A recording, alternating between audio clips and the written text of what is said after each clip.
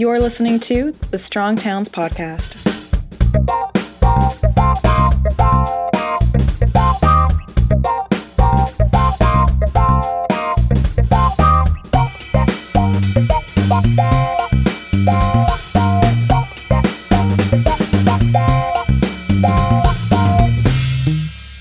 Hey, everybody, this is Chuck Marone. Welcome back to the Strong Towns Podcast. If you've been here for a while, you heard me interview a guy named Sam Quinones a few years ago about a book called Dreamland.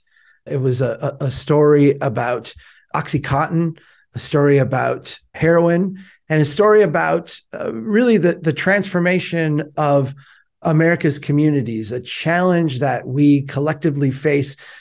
Not just in Appalachia, not just in the South, not just along the Mexican border, but in growing numbers of communities across North America. Sam has published a new book.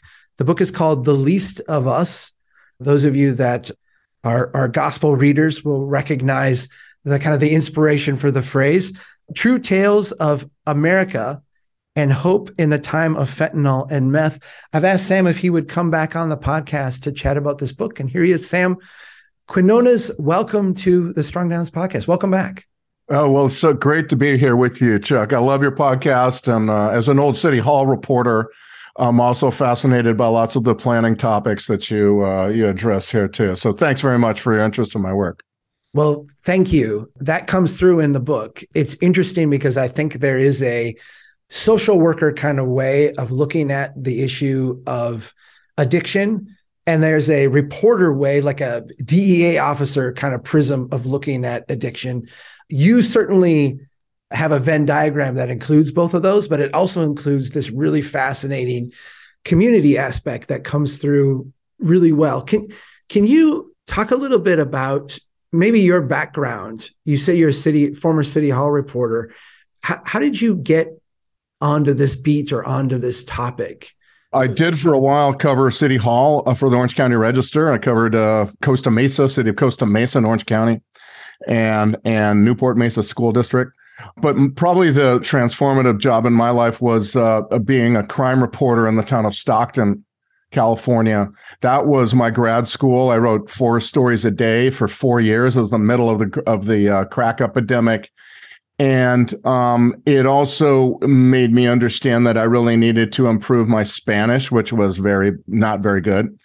And because of that, Stockton is an agricultural town. A lot of Mexican migrants up there in the agricultural workforce, and it just kind of directed me towards the rest of my career, which was really about immigration, crime issues, then later on, drug trafficking. I went down to Mexico initially to just study Spanish a little bit, and I ended up staying for 10 years. 3 months was the idea, and then I ended up staying for 10 years, wrote 2 books about Mexico. It was another transformative career move, and one that I'm very, very happy I made. Then I came back in 2004 to work for the LA Times. I'm from Los Angeles area, and it was there that when I arrived shortly thereafter that the drug war kicked off in Mexico. Very, very savage stuff, something I had never seen in 10 years. Beheadings and all that, really crazy. I'd never seen anything like that. Didn't exist in Mexico when I was down there. And I was on a team of reporters, and covering the drug wars in Mexico. And I began to understand that we were now seeing record seizures of heroin. And that made zero sense to me because I thought we'd last used heroin in the 70s, right. All French Connection and all those stories, right? Serpico, great movies out of New York about heroin and all this kind of stuff. But that was the 70s.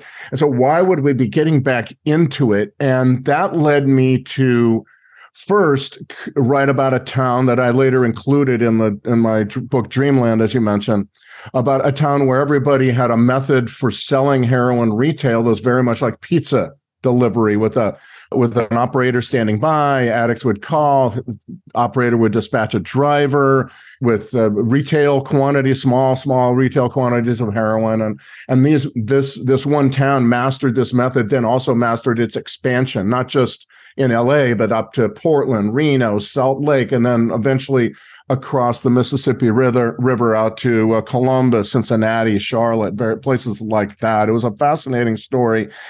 But along the way, I began to understand why we had this big issue of heroin. And that was because we had done something I was totally oblivious to, and that was the whole the revolution. I call it the revolution of opioids in American pain management, the prescription opioid painkiller, and was creating this new market, a whole new population of people addicted to opioids. And heroin is a chemical cousin of a lot of the drugs used in these pills. So people were getting addicted to the pills, switching to heroin. And finally, I understood why we had this expansion.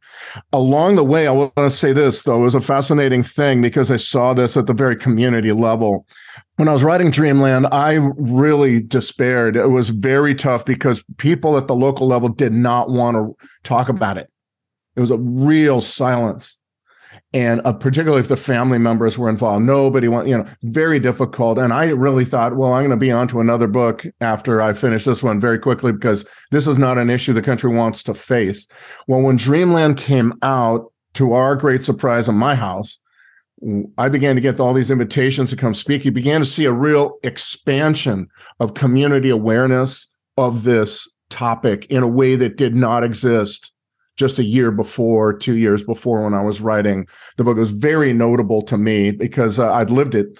And as time went on, I began to get many, many more speaking engagements. Every year was more and more. All these small towns, a lot of conferences, professional conferences, public health, social workers, judges, on and on. Everybody, and you began to see budget devoted to this. You began to see lawsuits. When I finished Dreamland, there were 3 lawsuits, and all of them were on hold against drug companies.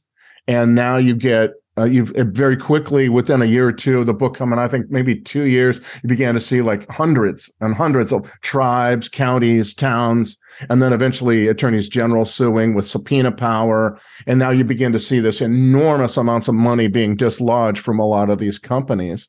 But along the way, I began to realize that the story itself was also changing. It was no longer pain pills to heroin. The underworld in Mexico had really taken over the story by then. By, I'd say, 2017, you definitely began to see this, and just amping up after that. And you began to see the reflection of a radical revolution down in Mexico in the trafficking world, away from plant-based drugs and towards synthetics made only with chemicals. And eventually, of course, the main 2 of those were methamphetamine and fentanyl. And that these drugs weren't just new drugs, they transformed everything. It was almost like nothing that you thought about drugs before this was quite as applicable to these 2, because the supplies, first of all, were massive, staggering, continue to be so. And that's why they've covered the country, an unprecedented feat that one source, western side of Mexico, the drug trafficking world, has covered the country not just with 1, but 2 of these horribly, horribly damaging drugs. And so I began to realize that the story was connected, but also radically different. It was very, very different stuff going on. And we're seeing it now in many reflections. Our overdose death records are now, well over 100,000 annually. I believe we're seeing it too in the widespread homelessness, along with that, drug addiction, mental illness, and tent encampments. And so it just kind of one thing kind of led to the other. And since then, I'm basically a beat reporter at heart. I don't stop reporting on a story once I've published it. And so I've been doing many, many interviews just to keep myself current.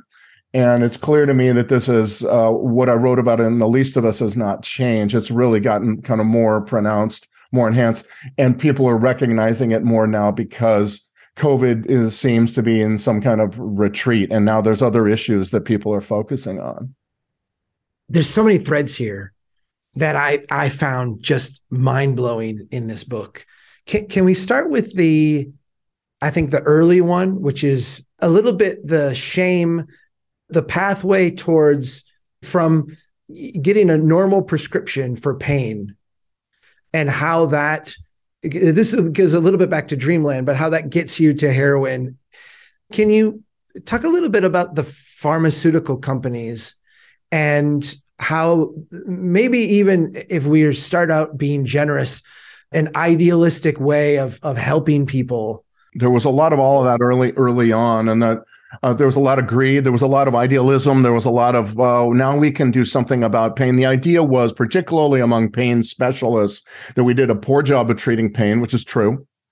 And that we now there was almost this messianic fervor that we now had this tool. We'd always had this tool with which we could eradicate pain. Literally thought that, this is something that derives from the central nervous system of our brains, but we could now eradicate pain with one tool that we've always had if we'd only learn that it wasn't as bad as we always thought it was. And these were opioids, and drugs derived from the opium poppy. Eventually, these drugs could now be used. This was the buzzword, the buzz message, which was these drugs could now be used on virtually anybody who was in pain, any pain patient, because they were now known to be virtually non-addictive when used to treat pain. Now, this was not known. This was an invention, kind of a wishful thinking on some people's part, and on other people's part, just pure out and out, fraud. Yeah.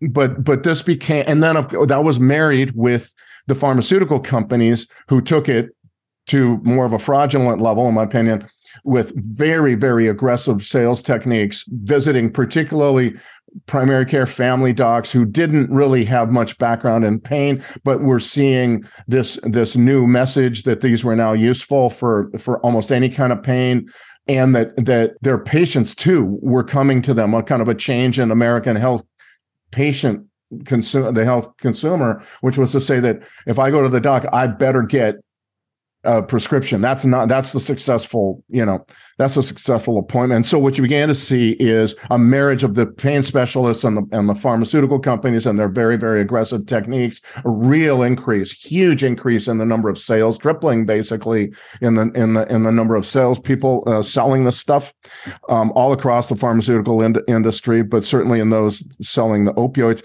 And so you began to see almost like by 96, when OxyContin comes out, you begin to see like opioid prescribing take off like an airplane leaving a tarmac, and it just doesn't stop rising for another 12, 15 years, something like that.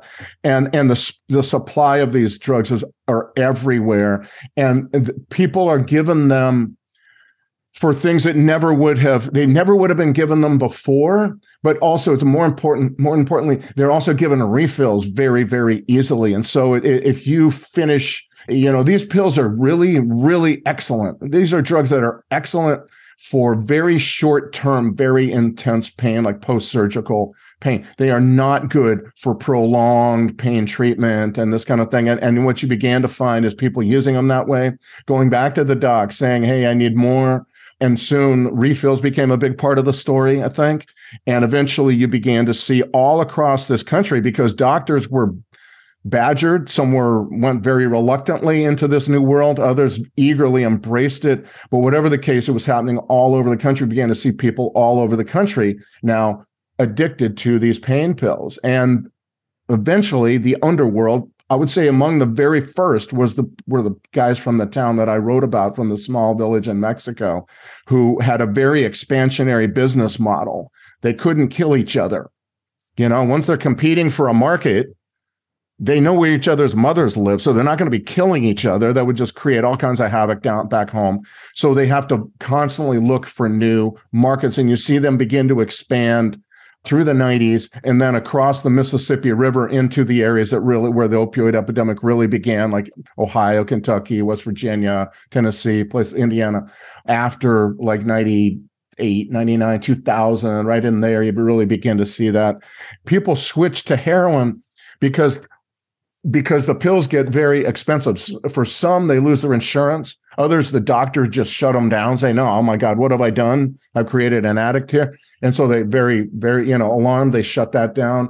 There are a lot of different stories, but basically people have to then switch to the black market. And the black market for these pills is $1 a milligram. And so if you're using 200 milligrams a day of these pills, you have to spend $200 a day. You can't do that. This black tar heroin that these guys from Mexico had perfected, many people had perfected, but this one expansionary system was really important and all that. They arrive in the area just by really a real coincidence. They arrive in Columbus, Ohio, about the time OxyContin is really taking hold, and they see this brand new market for heroin that the pills promise. And that's basically what happens. And you see that multiplied with different actors, different companies, different traffickers, but you see that story multiplied and spread pretty much all across the country in the next 15 years or so. Because the heroin is much cheaper. It's much cheaper, as potent, if not more so, than the pills. After a while, pretty soon, people's tolerance is so high that they begin shooting up OxyContin. They begin dissolving it and putting it in water and shooting it up. And once you're using the needle, you've crossed that Rubicon kind of. And after a while, you're just like, oh, well, it's a fifth the price to get high all day on this heroin. That's a no-brainer, as everyone would tell me.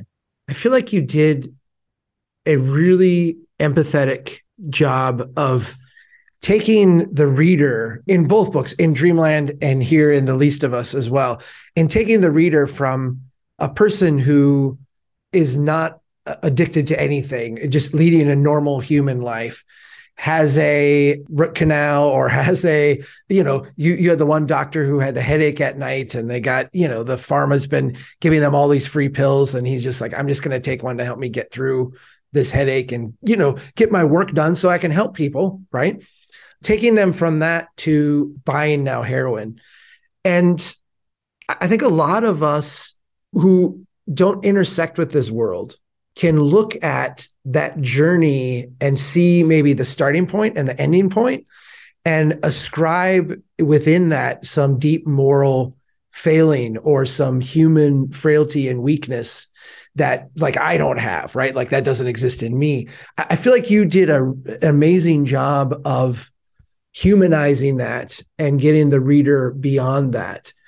Well, that was really the effect of the process I just described, was to create whole new markets of people who are now addicted to opioids. And so, yes, you had people who had car accidents, a lot of high school or college sports injuries. It seemed to me that football almost became a gateway to heroin addiction at a certain point in some areas, because football creates chronic pain.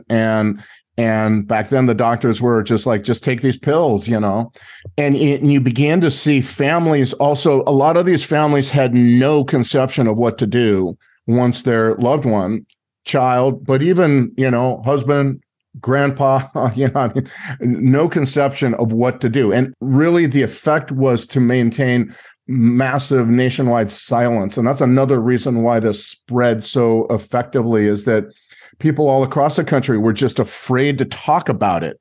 And because they had grown up thinking, well, this is for the guy with no teeth living under the overpass. And now my son is lying to me. He's stealing my stuff. He's like giving me all kinds of lies about how he needs money to go here, and he's using people really were overwhelmed by the feeling that somebody had occupied, some evil force had occupied their loved ones. It was no longer the same person. People lived in terror of late night phone calls that loved one was now dead or in jail or whatever. Sometimes people were really relieved to find that their loved ones were in jail, because they knew at least they weren't going to be dead, And this was going on. This began again in those areas, with maybe Columbus, Ohio was like almost the central point. But then it spread. By the time I was onto it, it was all over the country. It was happening in Charlotte. It was happening in Orange County, California, Florida, many, many, many places on native reservations. It was up in the Northwest. It was everywhere, because the supply was so vast and unrelenting all across the country. Throughout the book, you have this discussion about sugar. And I'm going to admit to you, I love your writing and I love your reporting. And I feel like I get your style. Like you really speak well to me. But I wasn't sure where you were going with the sugar thing. I kind of got it. And then it started to because you kept coming back to it throughout the book. And it started to make sense in a way that I think people can relate to. The idea that most Americans are in some sense addicted to sugar. McDonald's pummels us every day with, ads. And what happened was all of that marketing and approach and spiking of your hamburger with a little bit of sugar.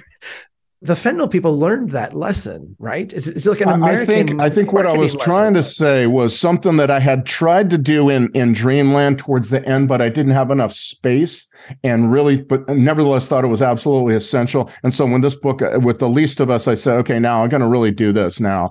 And that is to write about the toxic soup of legal addictive stuff that has become massively, aggressively marketed to us in your and my lifetimes. This did not exist I won't even say in the late 90s so much, or in the early 90s, but has over the last 20, 25 years has become more and more pronounced with all these different things that are highly addictive given our brain chemistry. One thing I wanted to do in the least of us was talk about the brain chemistry that allows you and me and everybody to have the potential for being that addict eating from the trash, right? And we are prodded, manipulated, plucked all kinds of ways by mass marketing to obey those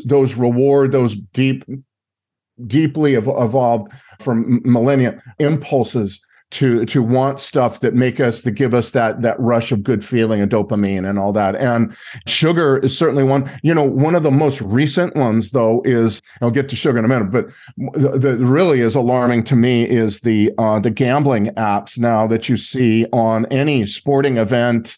Every athlete seems entitled to go on and convince people that gambling via app is somehow a good thing to do. I think that's an outrageous development, should never be allowed. I'm not sure how that's legal. It should not be, because gambling is all in a line of, pornography, video games, gambling, Facebook likes, social media, on and on and on. And sugar is one of the ones that's been used longest. People have understood the profound desire. We developed a love of sugar because early on in the evolution of the human brain, we got it so rarely.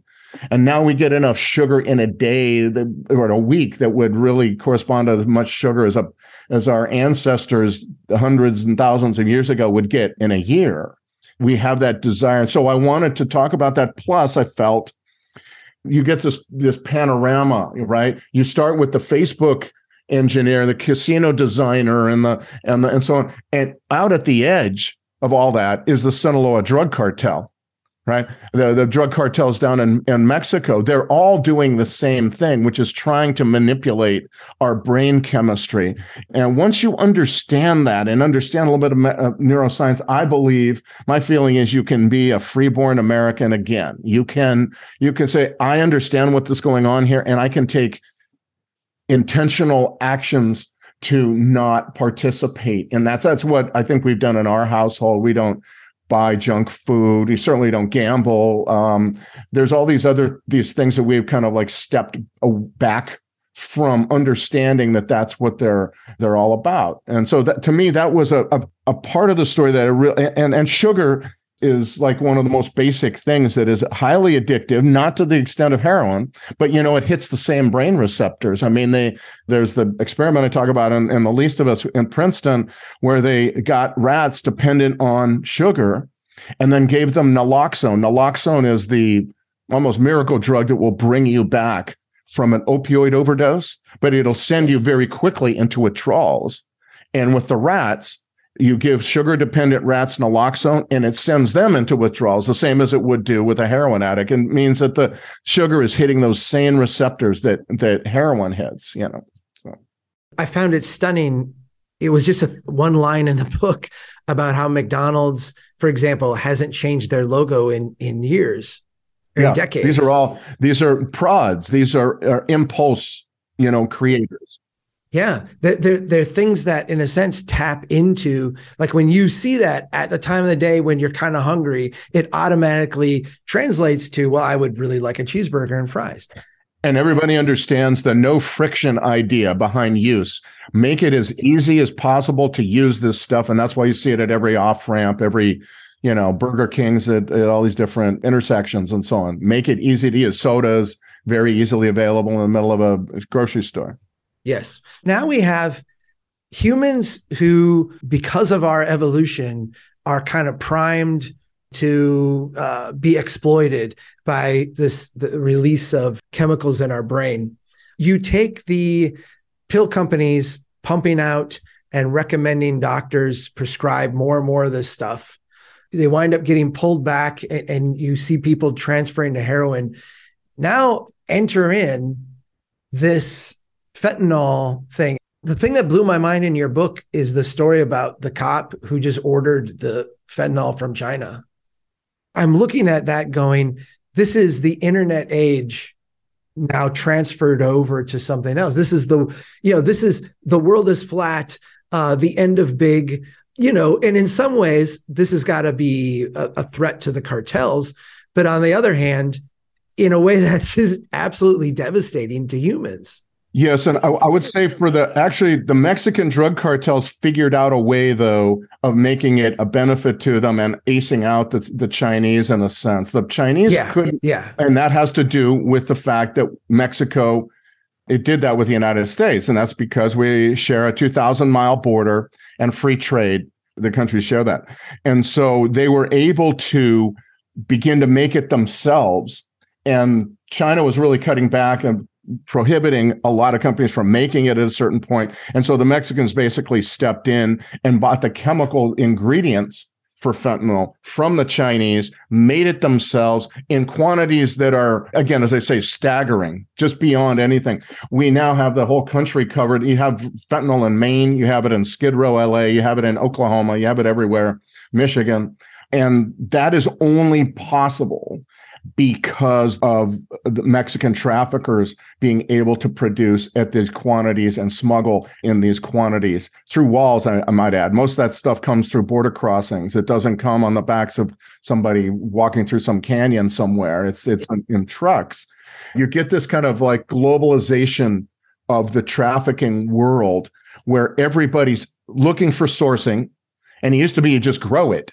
But now you have to find the sourcing, and they don't make all these chemicals in Mexico. So but they do have the essential idea is you no longer need land or sunlight or rainfall. What you need is shipping ports. As a trafficker, now you can get any kind of chemical you want from shipping ports if you control them, and they do, particularly too on the western side of Mexico. You can get chemicals from China, from India, but really the world, I mean, if you want to, and their control of those shipping ports is pretty vast. You're getting shipping containers loads of these chemicals coming in, which explains why you have fentanyl and meth, by the way, in New England and in LA and in Oklahoma and Michigan and everywhere else. It's because the trafficking world down there is so sophisticated, is so well moneyed and armed with guns they get from here, by the way. And the other thing is this, down in Mexico, on the western side of Mexico, there's an enormous now knowledge base of how to make these drugs. There's not just a few folks, and they employ university chemists, trained chemists, and now many, many, many people know how to make this stuff very, very easily now. And that's kind of what lends itself to this. It starts out from China, but China could never. They would mail it in pounds at a time, like a pound here, a pound, but you would never be able to cover the country in the way that we now see these two drugs covering the country, mailing it through the mail from China. It comes from Mexico in truckloads. That's how you get to that point. There's two images that I had in my head as I'm reading this. The first one is of taking a Dayquil or a NyQuil and just thinking that at some point in the past, these had to be locked behind because people would go and buy them off the shelves and use that to make meth. And how just quaint that seems. The second image I had in my head was that scene in Breaking Bad where they're trying to steal the one barrel of chemicals and how that was like a coup. These both seem quaint compared to the volume that we're talking about today, right? Right. Like the volume is insane now. No, it's ridiculous, and it's because they can get access to these chemical precursors. I interviewed a guy for the book who was a dealer, and I won't say where or his name. He one time developed very good relations with his Mexican source and was concerned that the methamphetamine that this guy was selling was driving his customers crazy. We can talk about that in a little bit. But basically, the point of the story was the guy said, well, you need to come down and see how we make it. And so the guy goes, well, okay, I guess I will. And so he goes down, and it's like out in the middle of nowhere. I couldn't believe that story. Yeah. An hour or two south of the border, which is in the desert, which is basically anywhere from El Paso to San Diego. And there was this concrete thing about as big as a Costco with 20, 30 people. And he says, making more methamphetamine than you could possibly imagine. Huge stacks of rolls of 1 pound bundles of meth, like firewood, all this enormous bins, like you said, like in an agricultural, like on a farm, which you would have bins of oranges or tomatoes filled with precursor chemicals. It was going in complete easy to find. It was so easy to find it, it was complete protection, clearly not molested by any law enforcement to speak of. That's towards the more sophisticated end of that. You also find many, many other labs that are more rustic in the middle of the countryside out in Sinaloa or Durango, places like that. The quantities that they're able to make is just stunning. At one point, not too long ago, about 5-6 months ago, I was in conversation with a guy who I believed him when he told me he was a supervisor of a meth lab for about 6 years down in Mexico. He had quite a bit of knowledge.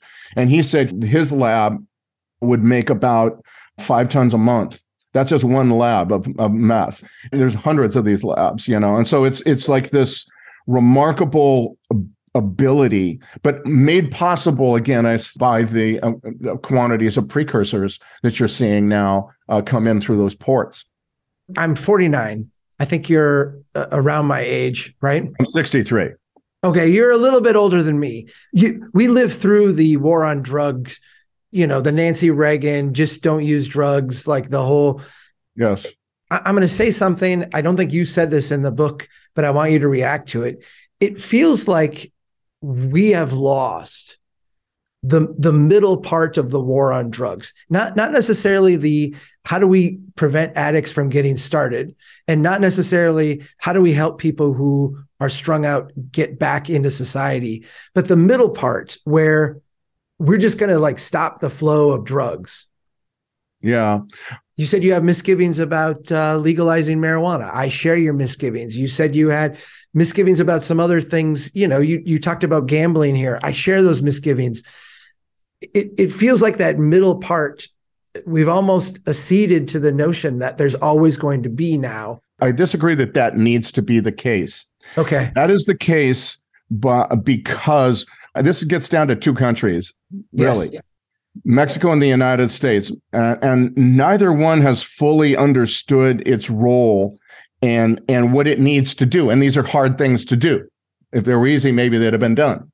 Mexico needs to really address the very deep corruption that is going on in their country. They have a perfect opportunity to do something profound about the supply of drugs, because no longer in Mexico are you growing drugs.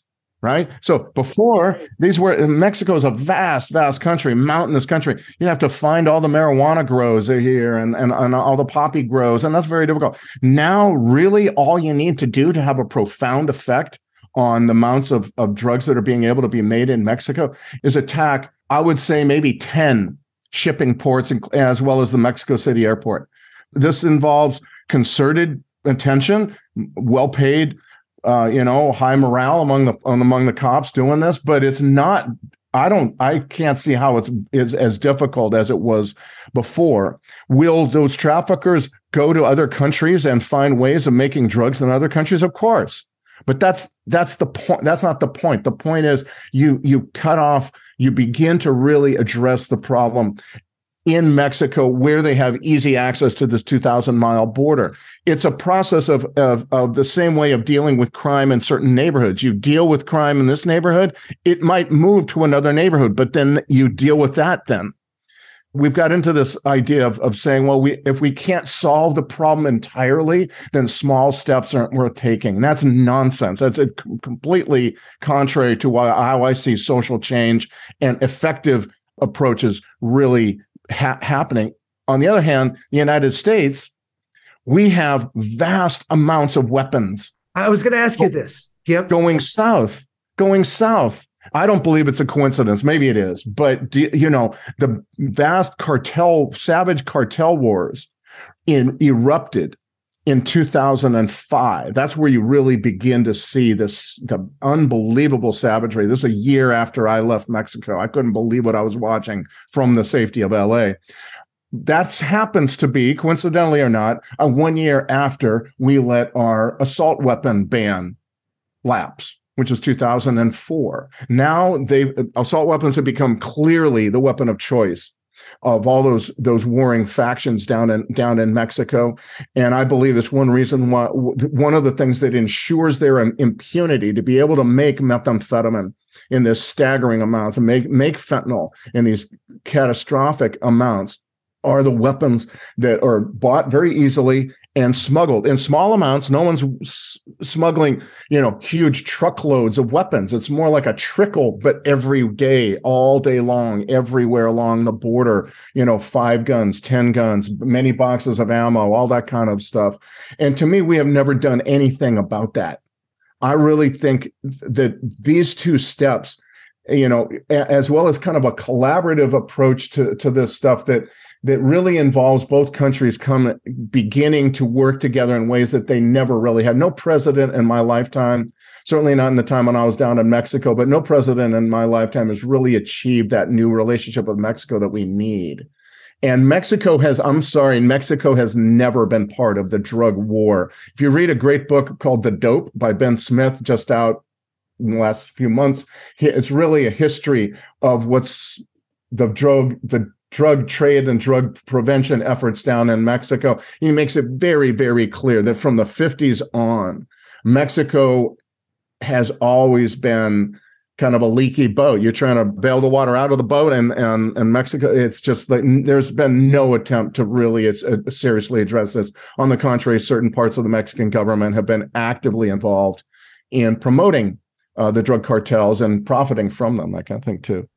It seems to me like if we want to try to understand, and tell me if this is right, because I'm trying to understand myself. If we want to understand the difficulty that Mexico has in dealing with their side of this problem, we have to say, what would it take to deal with the gun side of our problem? And I think we can see how that's like a like that's not a simple thing. There's many like levels of culture intersecting with finance, intersecting with greed, intersecting with one thing is also to more fully fund ATF, alcohol, tobacco, and firearms, which is a bugaboo for the gun lobby. They don't want that agency to really have a lot of power or ability to maneuver. They don't want those guns, once they're seized, to be able to be tracked back to whatever gun store sold it and make that public, make that information public. Last I checked anyway, this was not possible.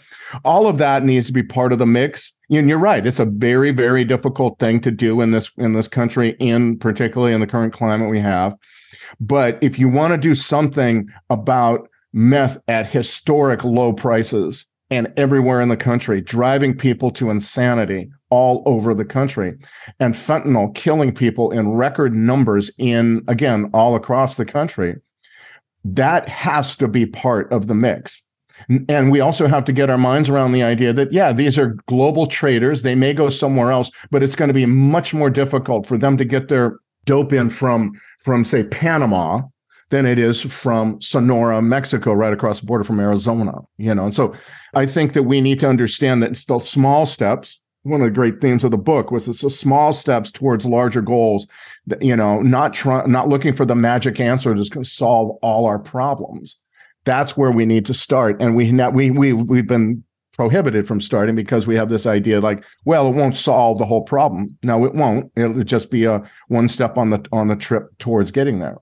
Sam, let me ask you to talk a little bit about what it means to hit rock bottom now in a world where the drugs are so cheap and readily accessible.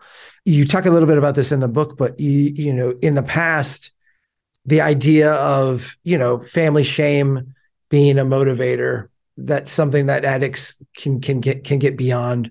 But the idea of like losing everything or becoming bankrupt or living on the streets, these were hitting rock bottom for a lot of people. And there's almost an intersection of the price being so low now that makes rock bottom different. That struck me.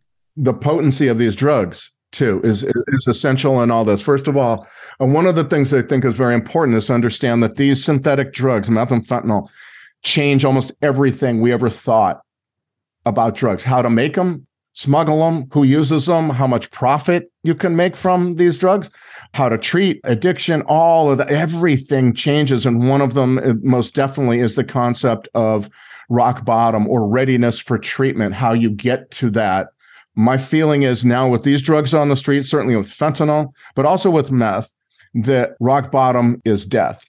You see it in tent encampments, by the way, all across this country, where you see people living in filth, pimped out, beaten, living feces, unsanitary, you know, just a horrible exploitation going on.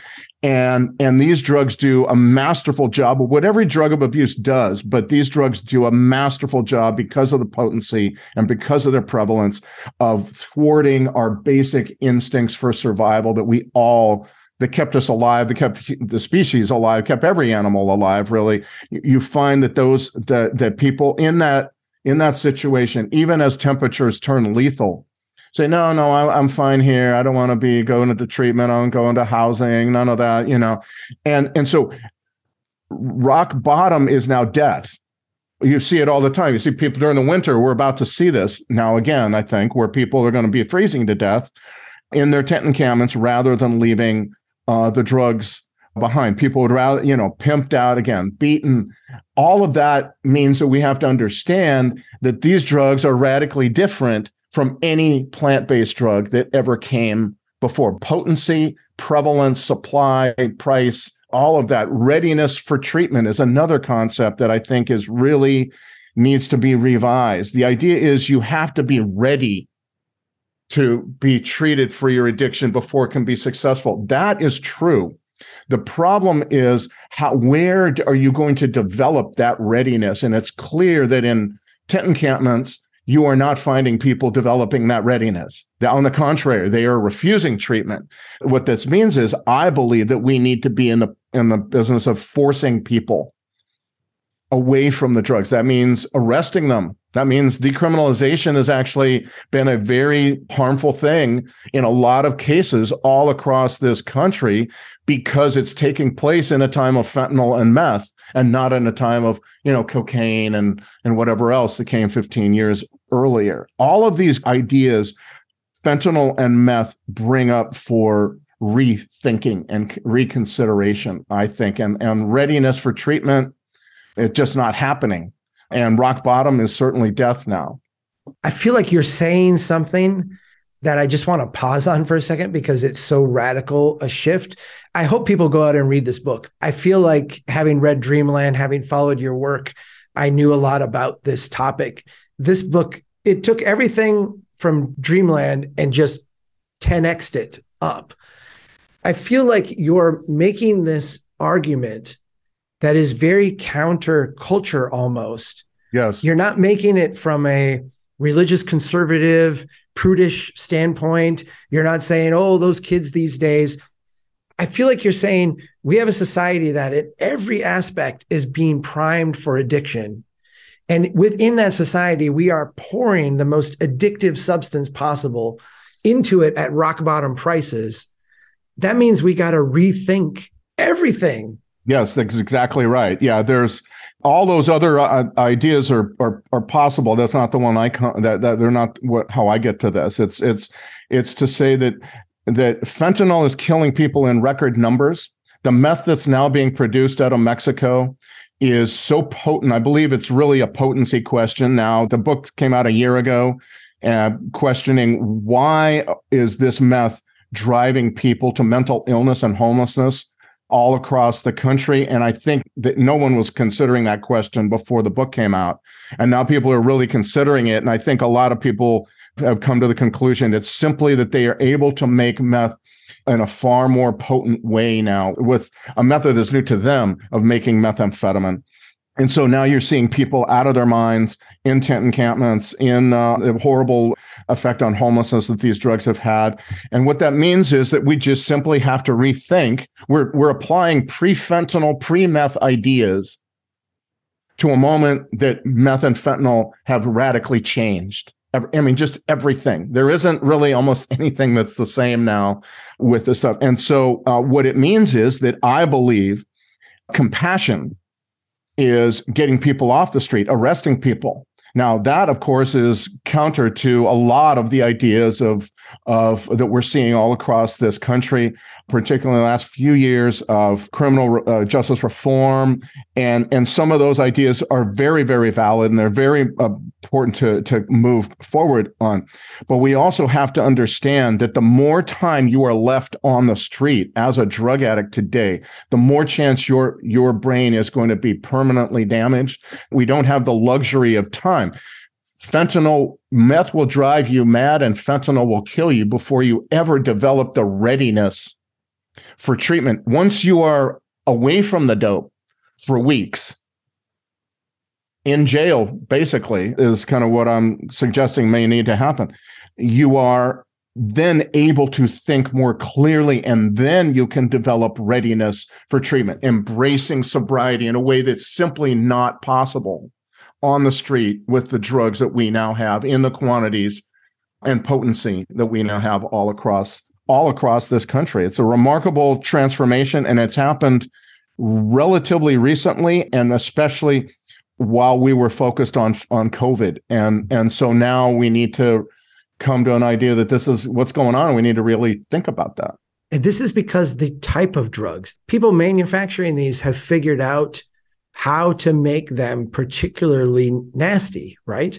I believe it's actually how to make them in such quantities that you can never get away from it. Right. I believe the methamphetamine story is profound because this new mental illness that it's meth-induced psychosis, which is going on all across the country. Every place I talk to, you're seeing this, is really possible because you cannot get away from it. It's so prevalent. It's so much, and that really speaks to how many of these ingredients the trafficking world of Mexico can get access to through those shipping ports down to Mexico, how easily they can smuggle that stuff up here, and then how it's just spread across the country. We've never had this. We've never had one source cover the country with not one, but two of the most potent drugs we've ever seen. And one will drive you mad, make you incapable of acting in any rational way. Fentanyl, it's shown very clearly, will kill you. There's this fascinating, wonderful concept in addiction recovery called the gift of desperation. And this corresponds to another time, but the idea was you'd gone through so much, degraded, so ground down, betrayed so much love and trust in your life that you get to a point where you are desperate to do anything to get away from this stuff. And the problem is that meth will drive you mad and fentanyl will kill you before you ever have a time to get to that kind of desperation. It's just not happening. And you can see this most clearly, again, in the tent encampments that are all now in many, many parts of the country. If I am a mayor, a city council member, a local advocate for places, and I care about my community, there's lots of stories in your book about people doing amazing things.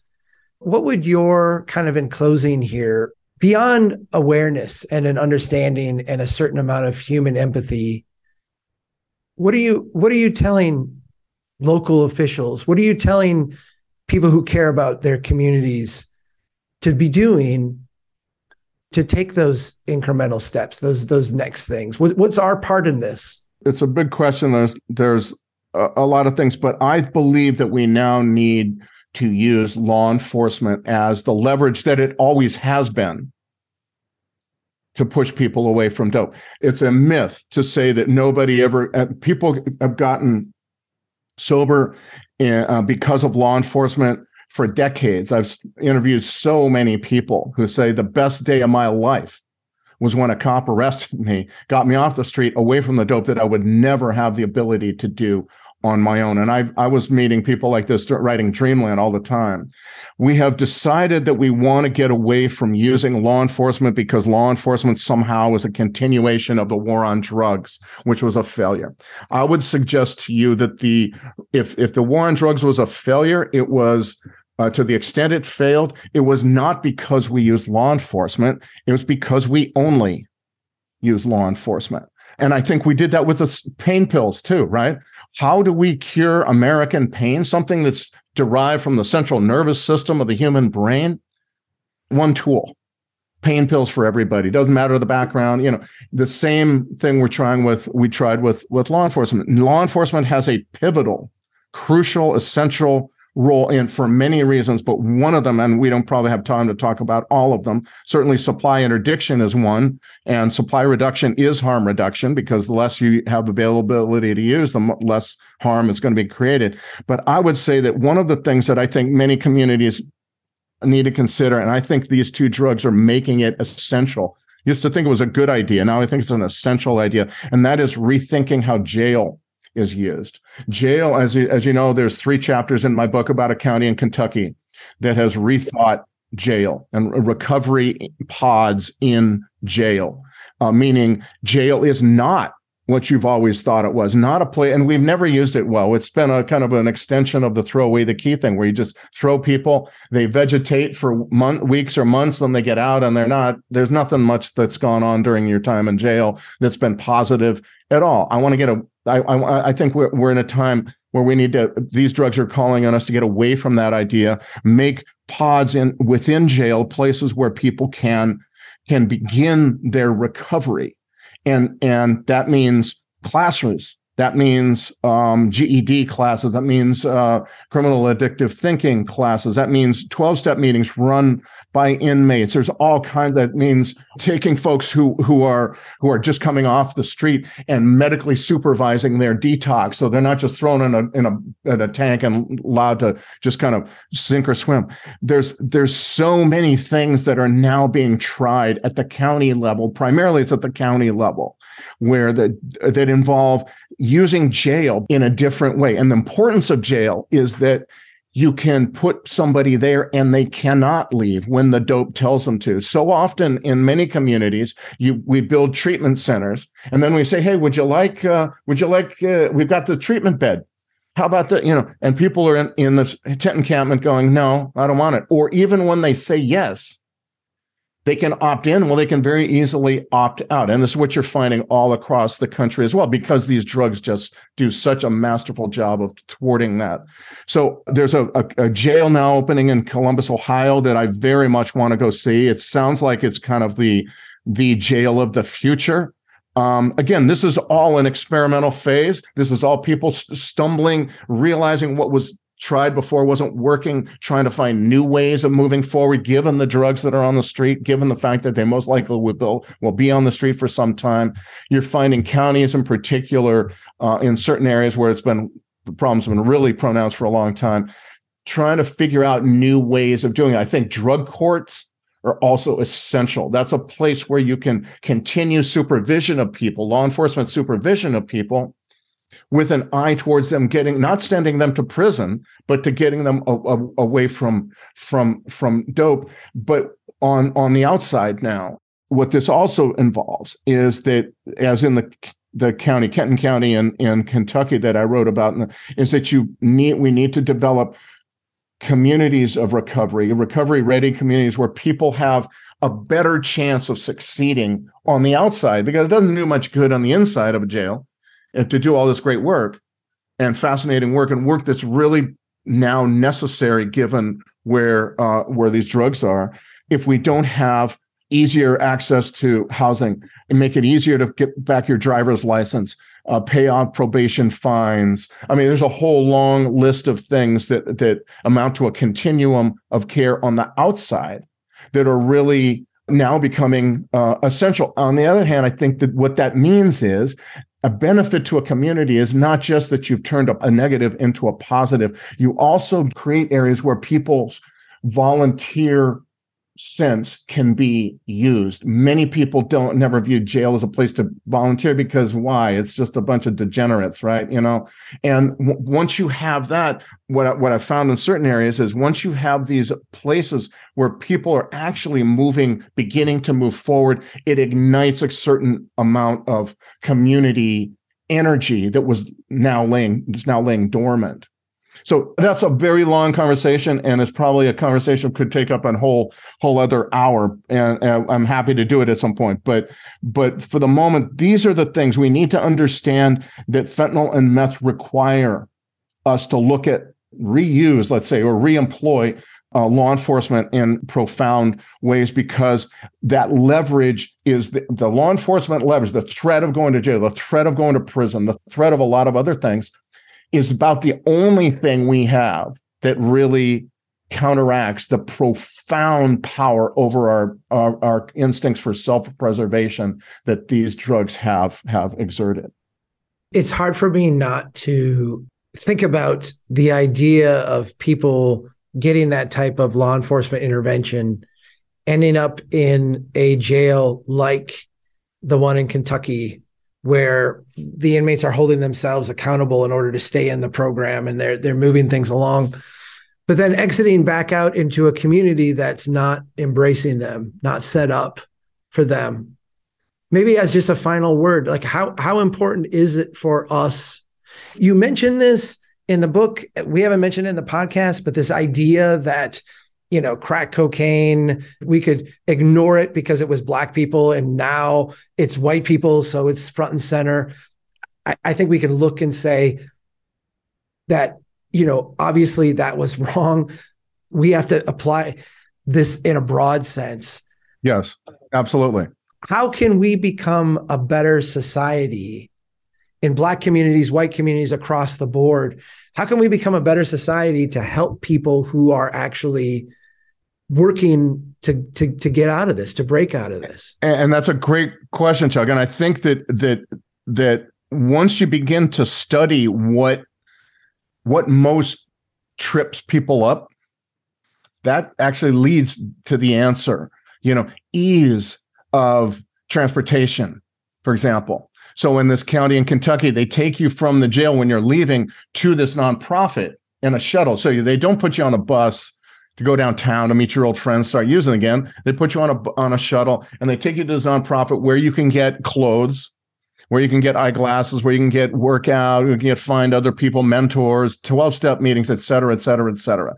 It's finding ways of making life easier. It's signing people up for Medicaid before they leave jail so that they have health insurance and dental insurance when they leave. Dental insurance, by the way, is a huge part of it, because most people on the street, their teeth go to hell. And part of recovery is getting better dental insurance. It's getting medically assisted treatment begun while you're in jail, and then access to it while you're out. So you have a shield against the fentanyl that is always out there now. It's in everything, it seems like. I think when we study what trips people up, we come to a better idea. My feeling is, too, there's a huge role for clergy in all this, and houses of worship of all kinds, to bring people in, maybe in small numbers, not hundreds of people, maybe a family or two at a time. Small, again, this all getting back to the small steps. This was one of the great themes I thought was so important, because I saw that with the pill problem, we wanted a magic answer. What's the magic answer to all human pain? One pill. What's the magic answer to all drug trafficking and drug addiction?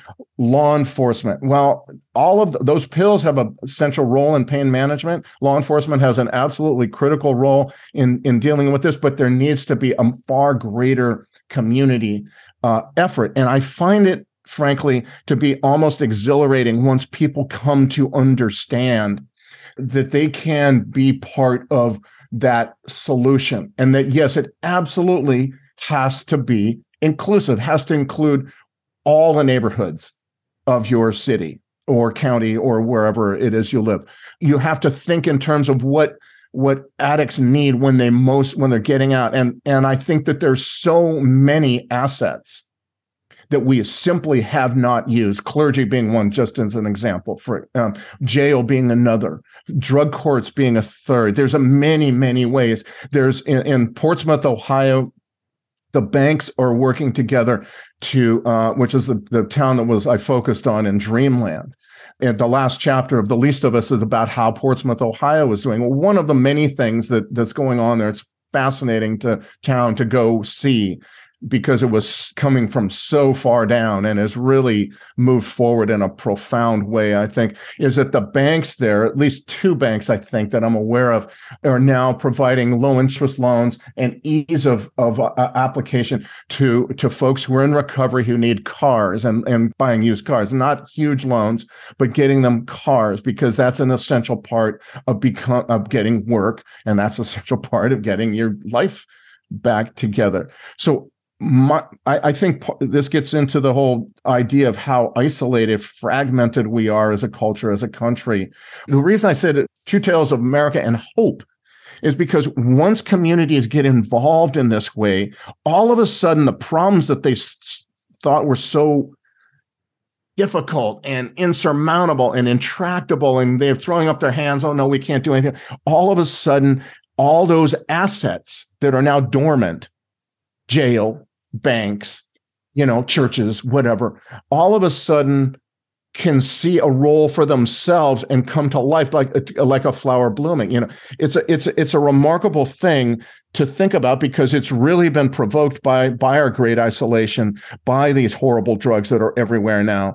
But it's also got this immense potential for unlocking energy at the community level that, to me, is what kept me going in this book. I just became enamored with that idea that the small stuff, the least of us, helping the least of us, right? Helping and the small ways, getting up and working daily, not expecting applause, not expecting to save the world, but simply moving forward in just this profound way that over long periods of time, create real social change that don't come with all those nasty unintended consequences. Sam Quinones, The Least of Us, True Tales of America and Hope in a Time of Fentanyl and Meth. I strongly recommend that everybody get the book, read it. It will open your mind, open your heart, and hopefully inspire you to get involved in your community. Sam, if people want to follow your work, what's the best place that they can do that on a regular basis? I'm on all the social media, I guess, that you have to do. I follow you on Twitter, so I see an that. Author. Yeah, Twitter, Sam Quinones 7. I'm on Facebook at Sam Quinones Journalist. Instagram, Sam Quinones _author. Let me think. I'm on my website. It's just my name, samquinones.com. And you can find my books, paperback, hardback, Audible, ebook, whatever, on all the websites that you would normally buy books at, basically. Sam, thanks for your reporting. Thanks for all that you do. It is a difficult topic, but your book does give me a lot of hope, and there's a lot of inspiration here. And I'm just grateful you took the time to chat with me. Oh, on the contrary, Chuck, this is one of the great podcasts. I love Strong Towns. Fantastic idea. And I love the way you do it. And I never get tired of these podcasts. It's always good stuff. So I'm very, very honored and happy to be on it with you. So thank you very much. Thank you. And let's keep doing what we can to build a strong town. Take care, everybody.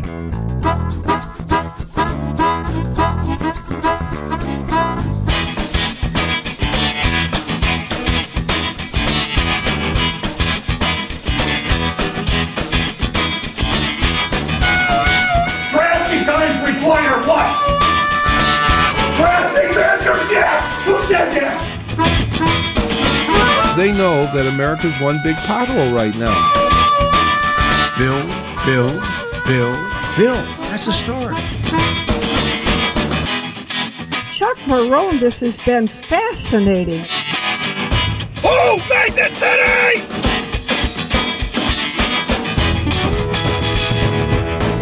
like you. I like your vision of the world. The United Nations Earth Summit, Agenda 21. Yeah.